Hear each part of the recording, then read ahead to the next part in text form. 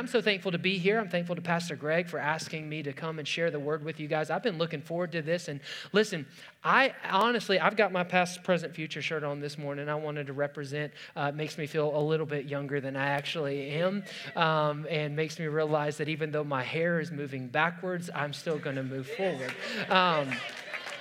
And I'm excited.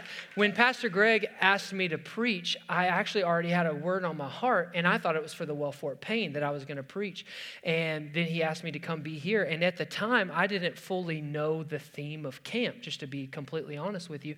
And the word that the Lord laid on my heart is actually out of Joshua chapter 3. So it's amazing how it's just kind of the culmination of this entire week. So if you would do me a favor, get your Bible, turn with me to Joshua, the 3rd chapter. And would you stand for the reading of God's word today? I just like to do this because there is no other book on earth like the Bible. It is the only book that is living and active and sharper than any two-edged sword, and it holds so much power when we give it access in our life. And so I want to look to this book today for inspiration, for guidance, for correction, for all the things that it is promised to be for our life. And we're actually going to read this entire chapter because I want you to get the full scope of what's happening in this story in the lives of the Israelites that are now being led under the command of Joshua, who has passed from Moses to Joshua. He's the new leader of this next generation. And he's going to be the one that's going to lead them across the Jordan and into the land that God had promised for them, out of slavery and into the land flowing with milk and honey. So let's read Joshua chapter 3, picking up in verse 1. Then Joshua rose early in the morning, and they set out from the acacia grove and came to the Jordan, he and all the children of Israel, and lodged there before they crossed over. So it was after 3 days that the officers went through the camp.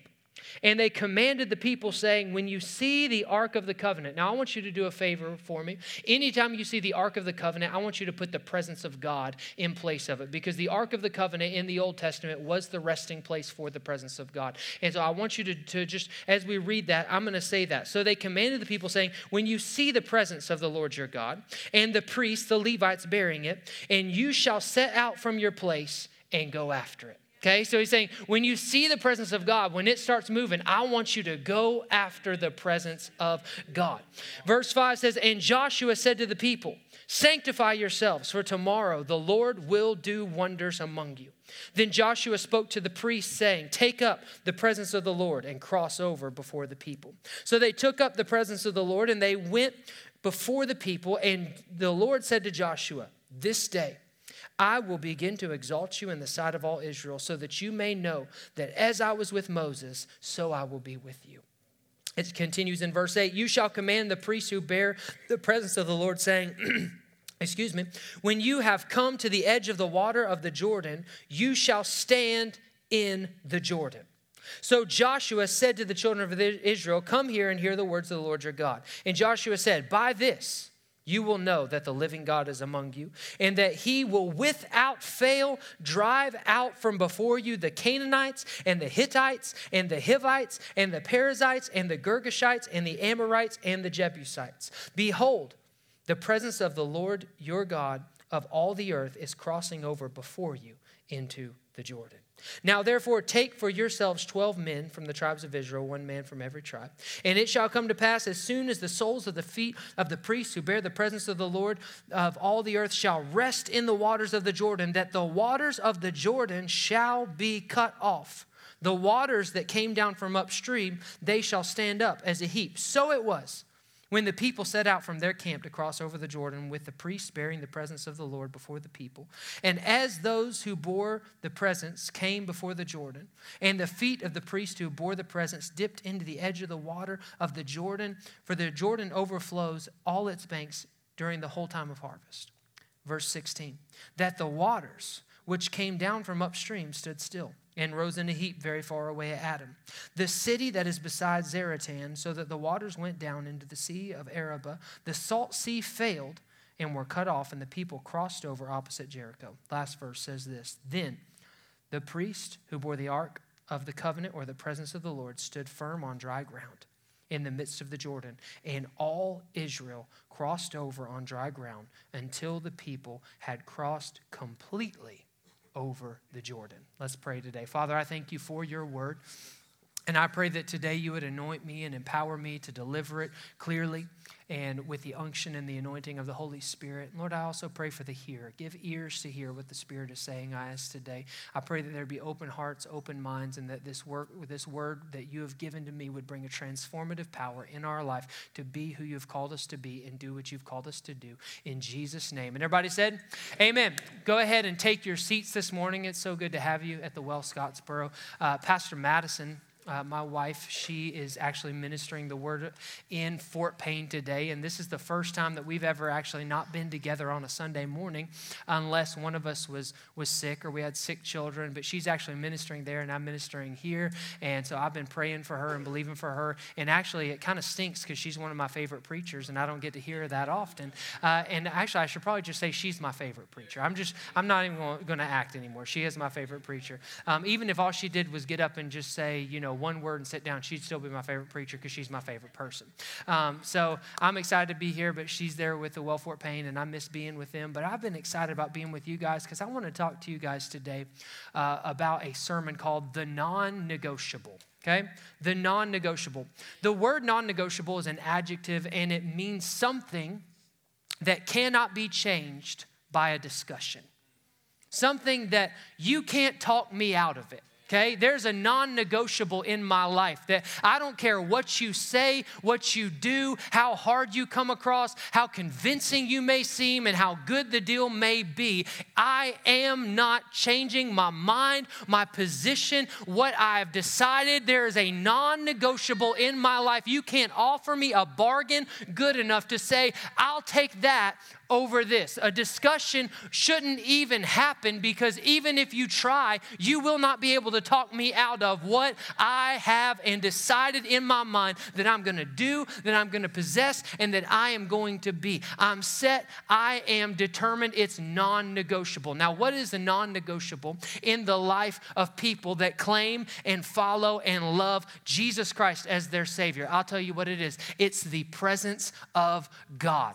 The presence of God is a non-negotiable in my life. You can say that you can have all the money in the world, you can have all the fame in the world. You could tell me if you trade the presence of God, you'll never suffer heartache, you'll never lose this, you'll never have to walk through that again. And I would say, I'll take all of it. It's not up for discussion. I want the presence of God or I want nothing in my life. It is not an option to say, I am going to set aside the presence of God. I have chosen, I have decided, I have said the presence of God is non-negotiable in my life. And I'm looking for a people, and I believe that God is looking for a people that would be like Moses, that would be like Joshua, that would say, we aren't going anywhere without the presence of God. I'm not clocking into work without the presence of God. I'm not going back to school without the presence of God. I'm not going to walk into another opportunity that seems bigger or better. If God's not in it, I don't want anything to do with it. It's a non-negotiable in my life to live in, walk in, breathe in, and have the presence of God 100% of the time. I'm not changing my mind. And that's how Joshua was. That's how Moses was. And I don't know about you, but I've lived life with the presence of God, and I've lived life, unfortunately, without the presence of God. And I'll tell you this, I'm not willing to go back to life without the presence of God. There's nothing in this earth that I would trade for having God on my side, because if God's for me, who can be against me? Greater is he that is in me than he that is in the world. So that means you could say, if you put aside the presence of God, you won't have any problems. I would say, I'd rather face the problems with the presence than live absent of problems without the presence of God.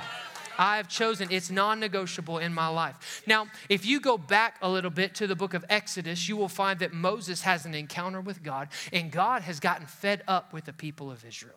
Because they've been complaining, they've been stiff-necked, they've gone after other gods, they've already forgotten that it was him that led them out of slavery. And so God comes to the point, he says, Moses, here's the deal. I'm drawing the line right here in the sand. I'm not going any further with you. But here's what I'll do. I'll offer you a deal.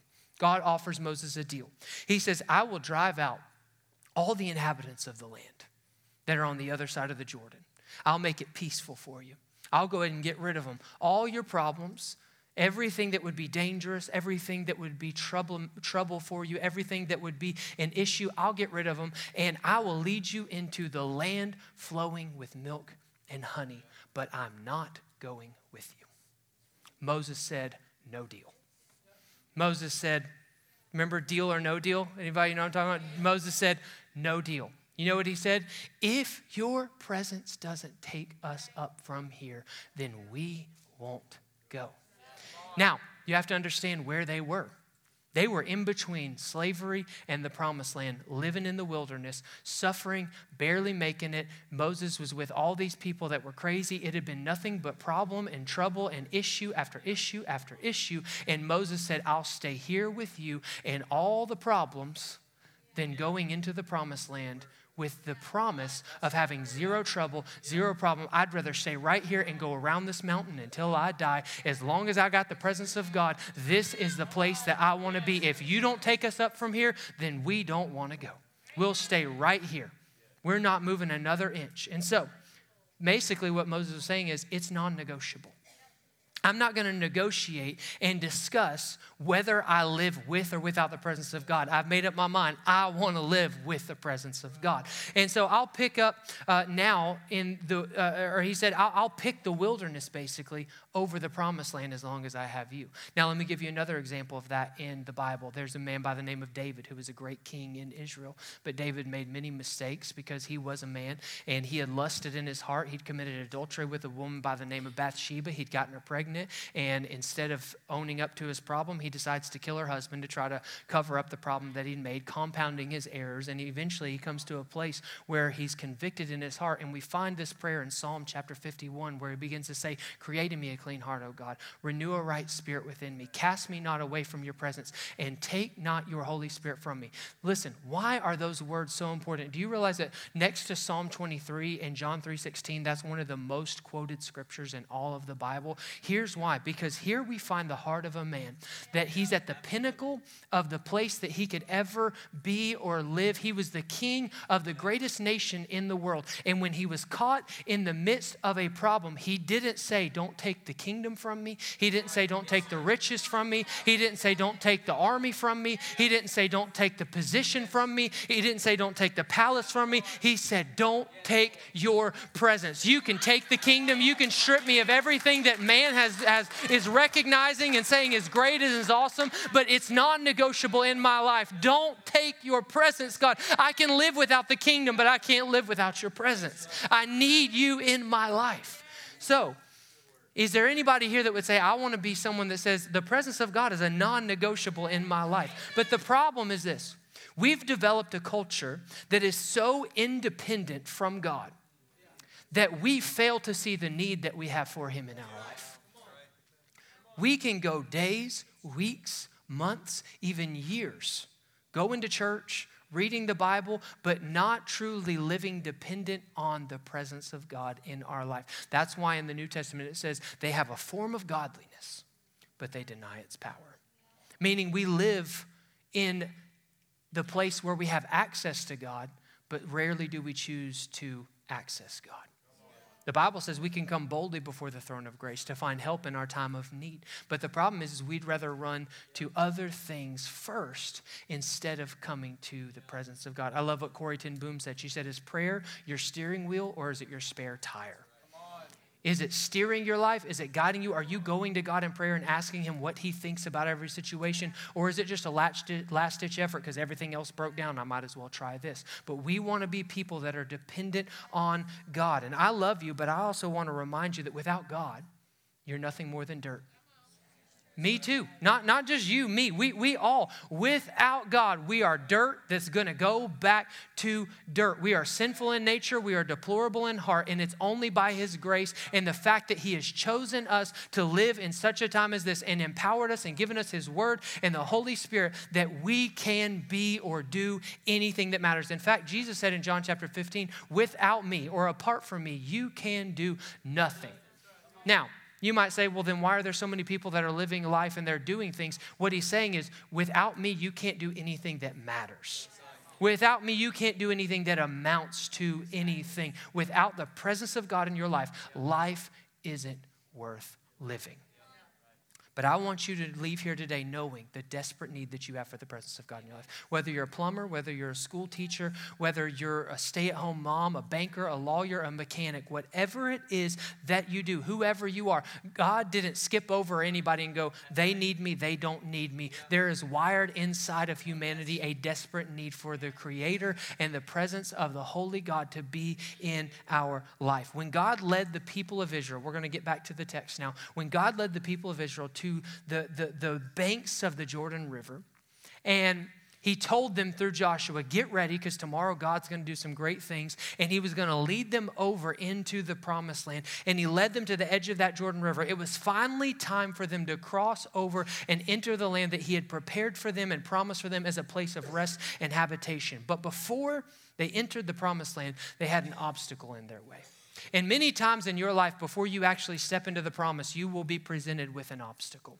There will be a trial. There will be a test, like Pastor Whalen was talking about earlier, of the testing of our faith, which produces patience. There will be something that God brings you to bring you into the crossing over from one season into the next season. And anytime that you see the Jordan River in Scripture, whether it's in the Old Testament or in the New Testament, it almost always represents transition or a new season.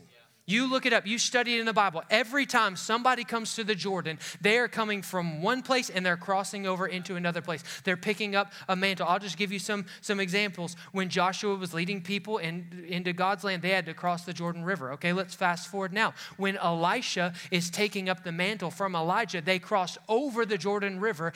So then, when Elisha is ministering, there's a man by the name of Naaman, the Syrian, who comes to him. And Elisha says, I want you to go to the River Jordan. I want you to wash in it 7 times and you will be healed of your leprosy. He goes to the River Jordan. He washes 7 times. He comes up. He's made new. He's entered into a new season. His body is made new. Let's fast forward to the New Testament. Now, in the New Testament, Jesus goes to get baptized by John the Baptist. Guess where he gets baptized? The Jordan River. And it's in the Jordan River that when he comes up out of that water, the Holy Spirit descends like a dove. The heavens open and God says, this is my beloved Son in whom I'm well pleased. And it was after that Jesus stepped into the ministry that God had prepared for him. 30 years he lived without doing a single sign, wonder, or miracle. But after that transition in the Jordan River, Jesus comes up, the Holy Spirit lights on him, and he steps into his ministry. So the Jordan River always represents transition or a new season or an awakening or a renewal in the Scripture. But the presence of God is always represented in the Old Testament, as we read through this text earlier, as the presence of God, the physical place where God rested upon the mercy seat. And to us as new covenant believers, it is symbolic of God's presence. Now, the Bible says in Joshua chapter 1, verse 1, that the people camped out before they crossed over.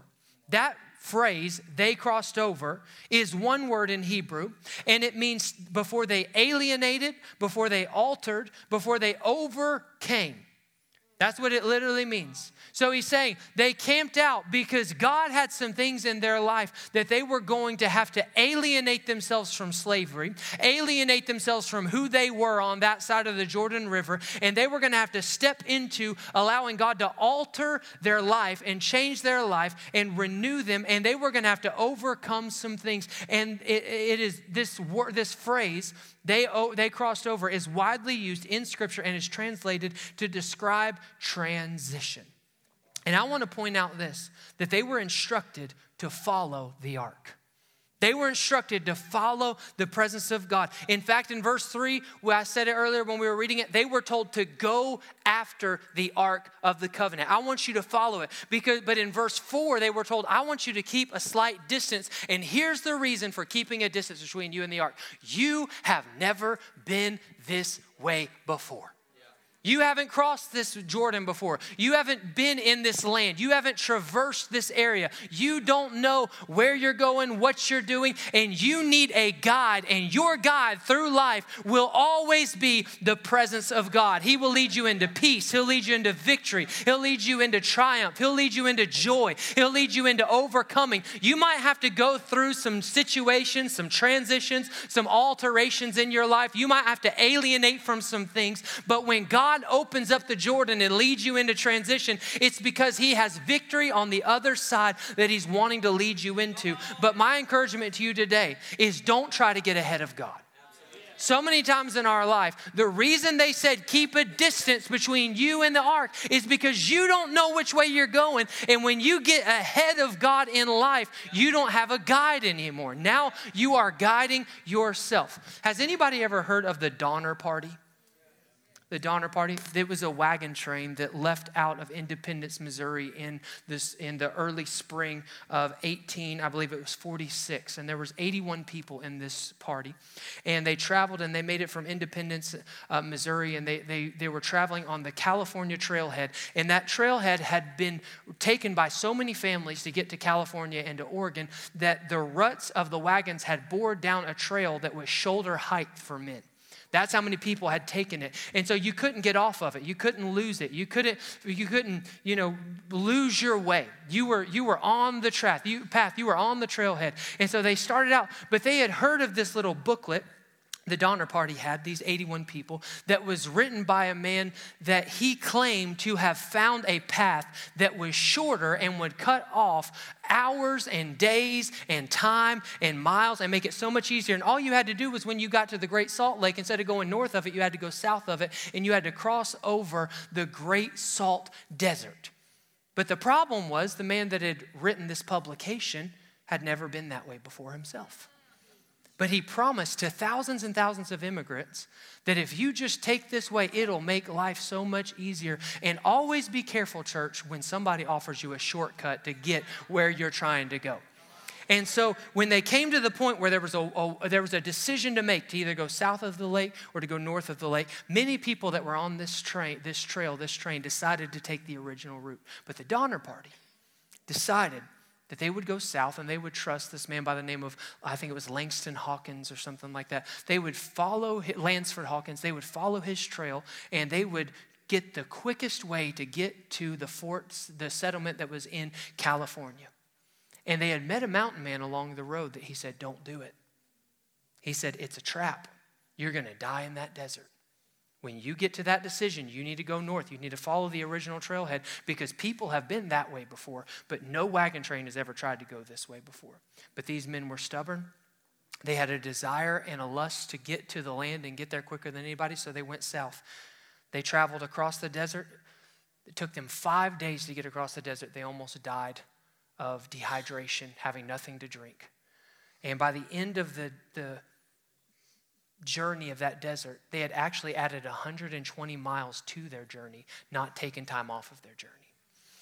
And then they've come to this place where, because no other wagon trains have been, they're having to stop and clear a trail. They're barely making 2 miles a day, when before on the old trailhead, they were making 10 to 12 miles a day. And now they're having to clear their own way and clear their own brush. And one man, once they finally got through that, his axle broke. And in the process of trying to build a new axle and cut timber, he gashed his hand so deeply that the other wagon train went ahead, and they waited 5 days for him to catch up. Well, while they were asleep on that fifth night trying to rest their oxen for the final pass through the Sierra Nevadas into California, it started to snow. And what you have to realize is wagon train travel was all about timing. Because if you got struck by the weather, you were stuck on that side of the mountain. It was impassable. They missed it by 1 day. 1 day. If they would have gone 1 day earlier, it was just a short journey through the hills. They could have done it. They were 100 miles from their destination, already having traveled some 2,000 to 2,500 miles from Independence, Missouri till now. We're almost done with the history lesson, don't worry. And when they get to this place, they get stuck and they get snowed in. And in the end, 36 of the 81 people died on this journey. Only 40, what would that be, 45 of them actually made it through to their destination. Why? Because they tried to listen to someone to tell them which way to go when he'd never been that way before himself. And when we try to follow our own way, and we don't keep that distance, and we don't keep the presence of God before us and the path that he has laid out, we will end up like that Donner Party, so far off course, so far behind, and find ourselves in trouble that God never intended for us to walk through or be in. And it doesn't mean that the path that he leads us on won't be trouble, but at least he will be there to fight for you and to provide for you and to help you to get through it. And so, the presence of God will alter your way of living. It will cause you to overcome fear. It'll cause you to overcome insecurity. It'll cause you to overcome that vice or that addiction because he knows which way you're supposed to go. And he can show you exactly what you need to do, what you don't need to do, who you need to be in contact with, who you don't need to be in contact with. What you need to realize is you are not your own. How many Christians do I have in here? Come on, raise your hand if you're unashamed of the gospel of Jesus Christ. Do you realize that if you raise your hand as a Christian, you are admittedly saying, I don't own me. I don't get to tell me what to do. I don't get to have the right to decide what I do, where I go, who I am, because the Bible says you are not your own, but you've been bought with a price with the incorruptible blood of Jesus Christ. And so we are not our own, and that's why it's non-negotiable. If we call ourselves Christians and believers, we say, I need God's presence, because without his presence, I am as lost as a ball in high weeds. You know what David said in Psalm chapter 16, verse 11? He said, you will make known to me the path of life. In your presence, there's fullness of joy. And at your right hand are pleasures forevermore. What's he saying? He's actually reiterating what's being said and what's being taught and lived out in the book of Joshua, that if you follow the presence, it'll show you the way to go. If you follow the presence of God, it'll tell you where to work. It'll tell you where to go to school. It'll tell you who to hang out with. It'll tell you what decisions to make in your finances, in your relationships. It will lead you. It will show you the path of life. But think about this. What's the opposite of life? Death. So you have a choice. You can take the path of life, or you can take the path of death. You can follow the presence of God, or you can try to make your own way through life. His presence will show you where to go, even when you don't know which way to go. He'll lead you into joy. He'll lead you into pleasure forevermore. Listen to this, his journey may not always be the most pleasant journey, but the destination will be worth the fight that it took to get there. Don't let anyone or anything discuss you or talk you out of the presence of God in your life. It is non-negotiable. Do you know why people make things non-negotiable? Because they understand their value. And they put importance on those things. They say, this is a non-negotiable in my life. Maybe you follow sports, free agency, or, there are certain things that athletes will have their managers put in their contracts that this is non-negotiable. I'm not willing to live without this amount of money or without this, exception in my contract. In our life, we have got to say the presence of God is non-negotiable, because it's the difference between life and death in my life. It's the difference between going south of the Great Salt Lake and going north of the Great Salt Lake, and making it or not making it. And I want to help you understand the value and the necessity for God's presence in your life. You see, the Israelites couldn't cross the Jordan without it. They didn't have boats. They didn't have rafts. They didn't have bridges. They didn't have a dam that they could build. They were stuck on this side of the Jordan, and the only way they're getting to the other side is if the presence of God steps into that river and does a miraculous work to hold up the waters. And so crossing the Jordan, it represents the fact that God's promises are out of reach in your life without his presence. You can't get to his promises without his presence.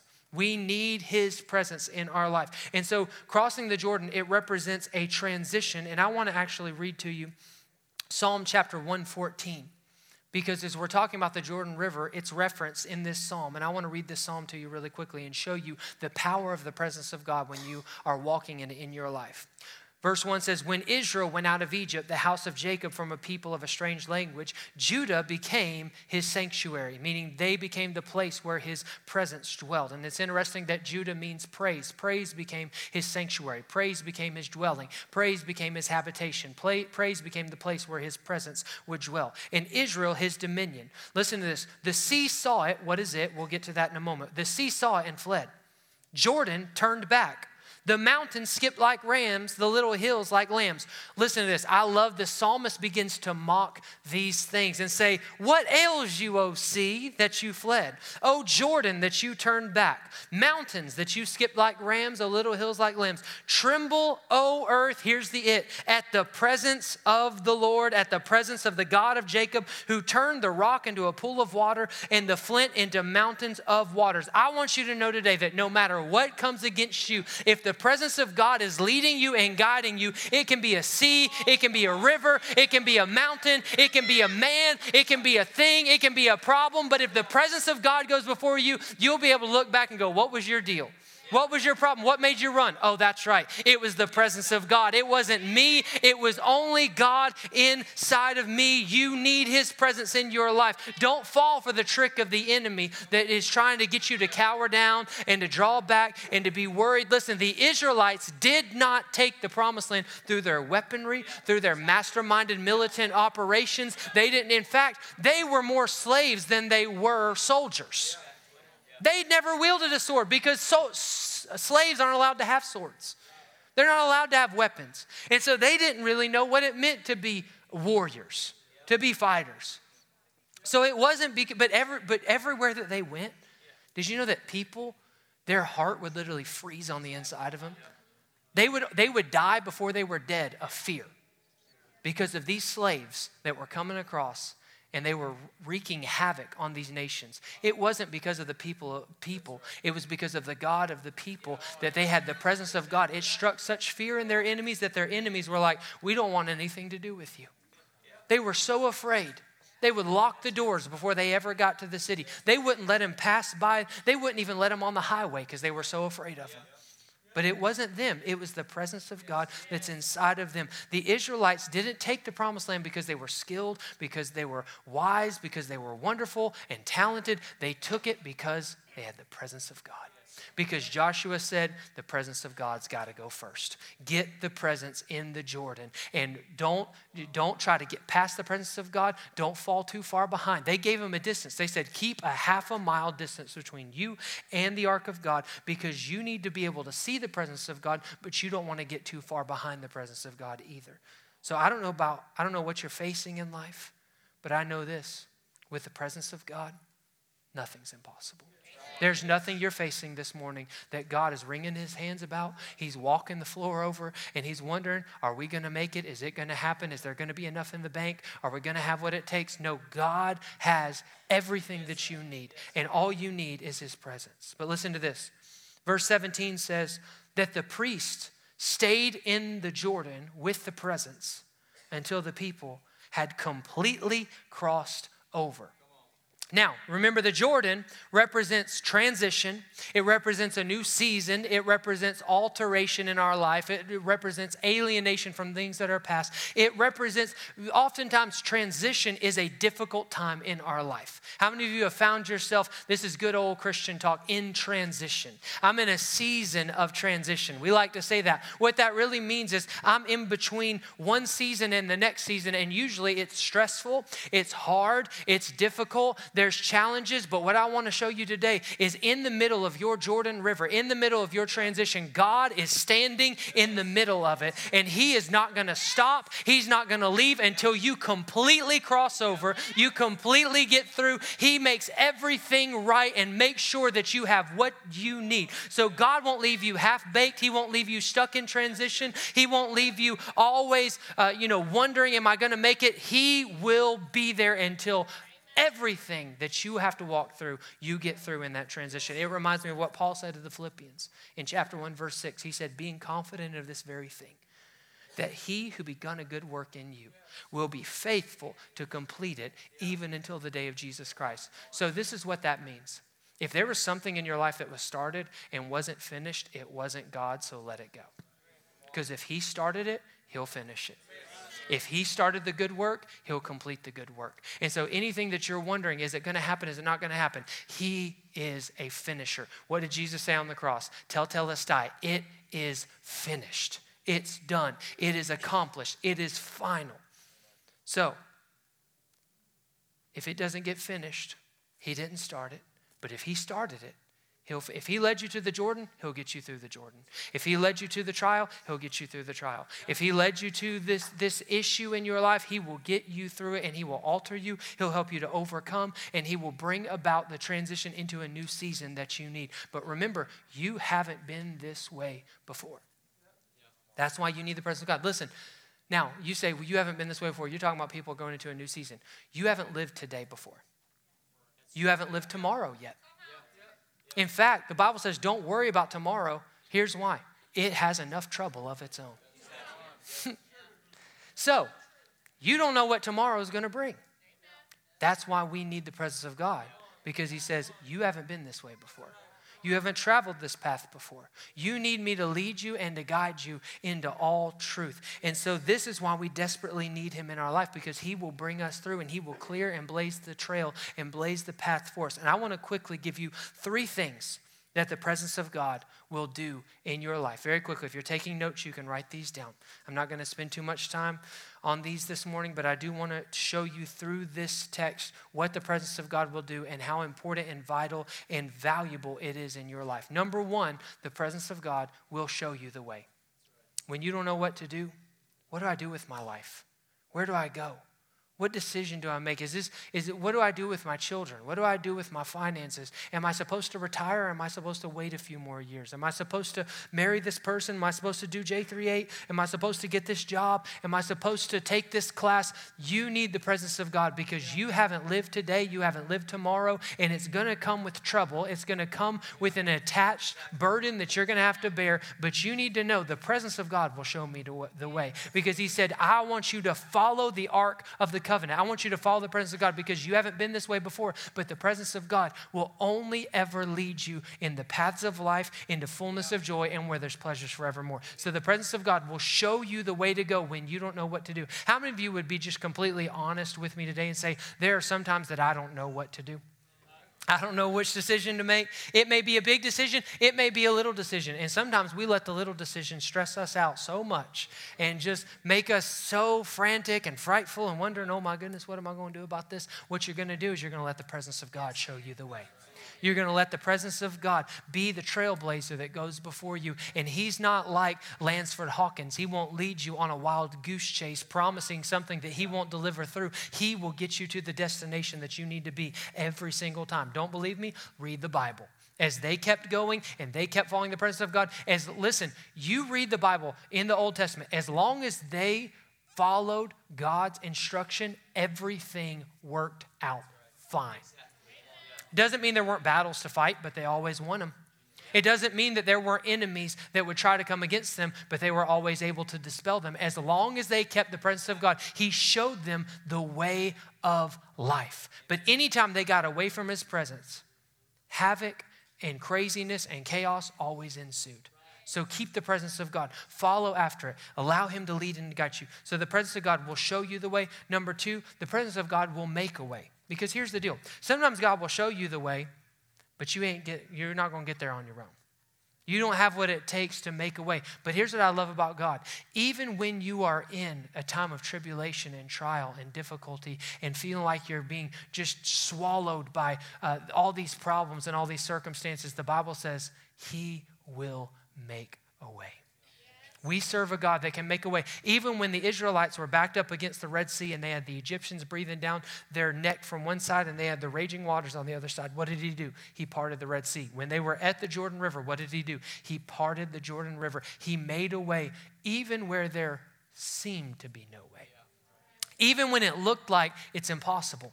We came all this way, we went around the mountain, and now you're saying that the promised land is on the other side of a river that seems impassable for people right now? Yes, this is where he's led you. And sometimes it'll seem impossible, but if you'll trust him and you'll let the presence of God go before you, when the feet of the Levites hit that water, it stood up. And the Bible even gave us physical boundaries that it heaped up on one side and flowed into on the other side, because God will make a way where there seems to be no way if you will just allow the presence of God to lead your life. So it'll show you the way, and then it'll make the way. And listen, sometimes we want him to make the way before he shows us the way.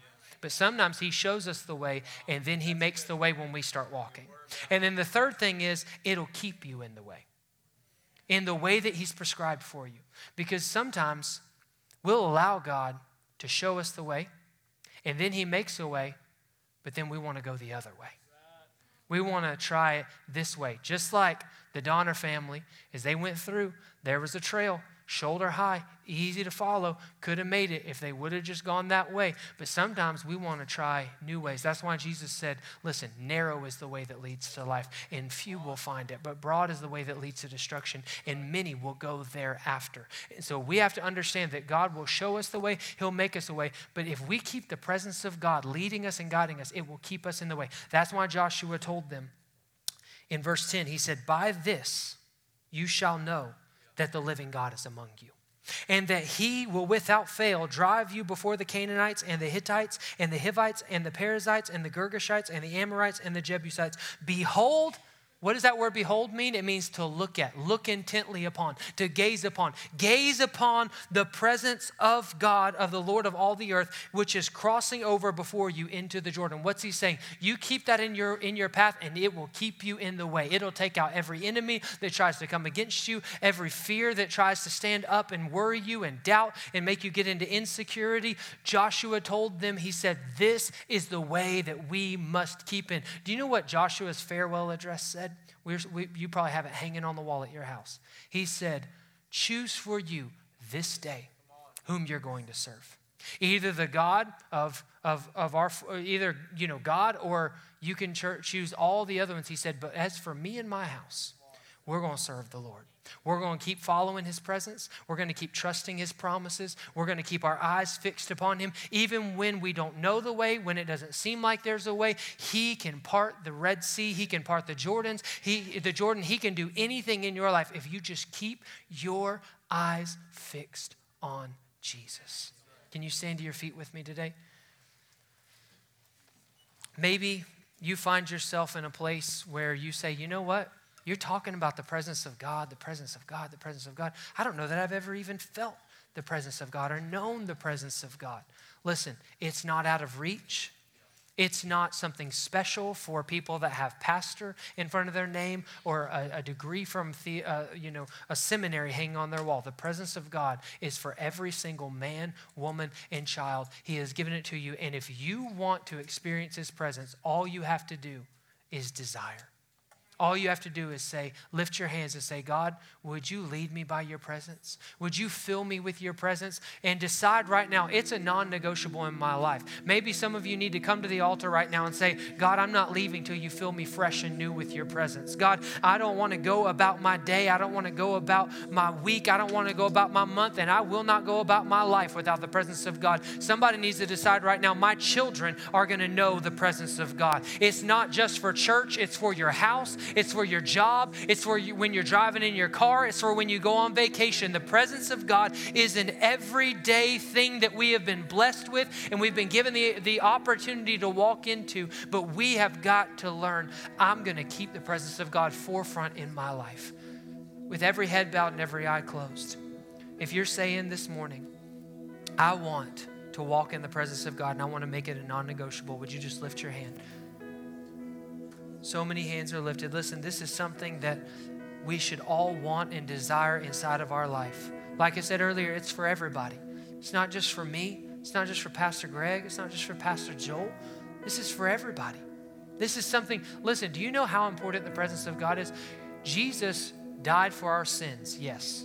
But when Jesus died, the veil that separated common man from the Ark of the Covenant, which was the presence of God, from the top to the very bottom, was torn into, symbolizing that now, and only through the blood of Jesus, only through the sacrifice that was made by the perfect spotless Lamb, only then can we have access to the presence of God to come boldly before his throne and to find help in troubled time. And so if you want the presence of God, all you got to do is go after him. He'll lead you. He'll guide you. He'll show you. But we just have to receive and accept and decide, I'm going to walk in. It's a non-negotiable in my life. If that's you, would you just wave your hand all over this place saying, the presence of God is a non-negotiable in my life.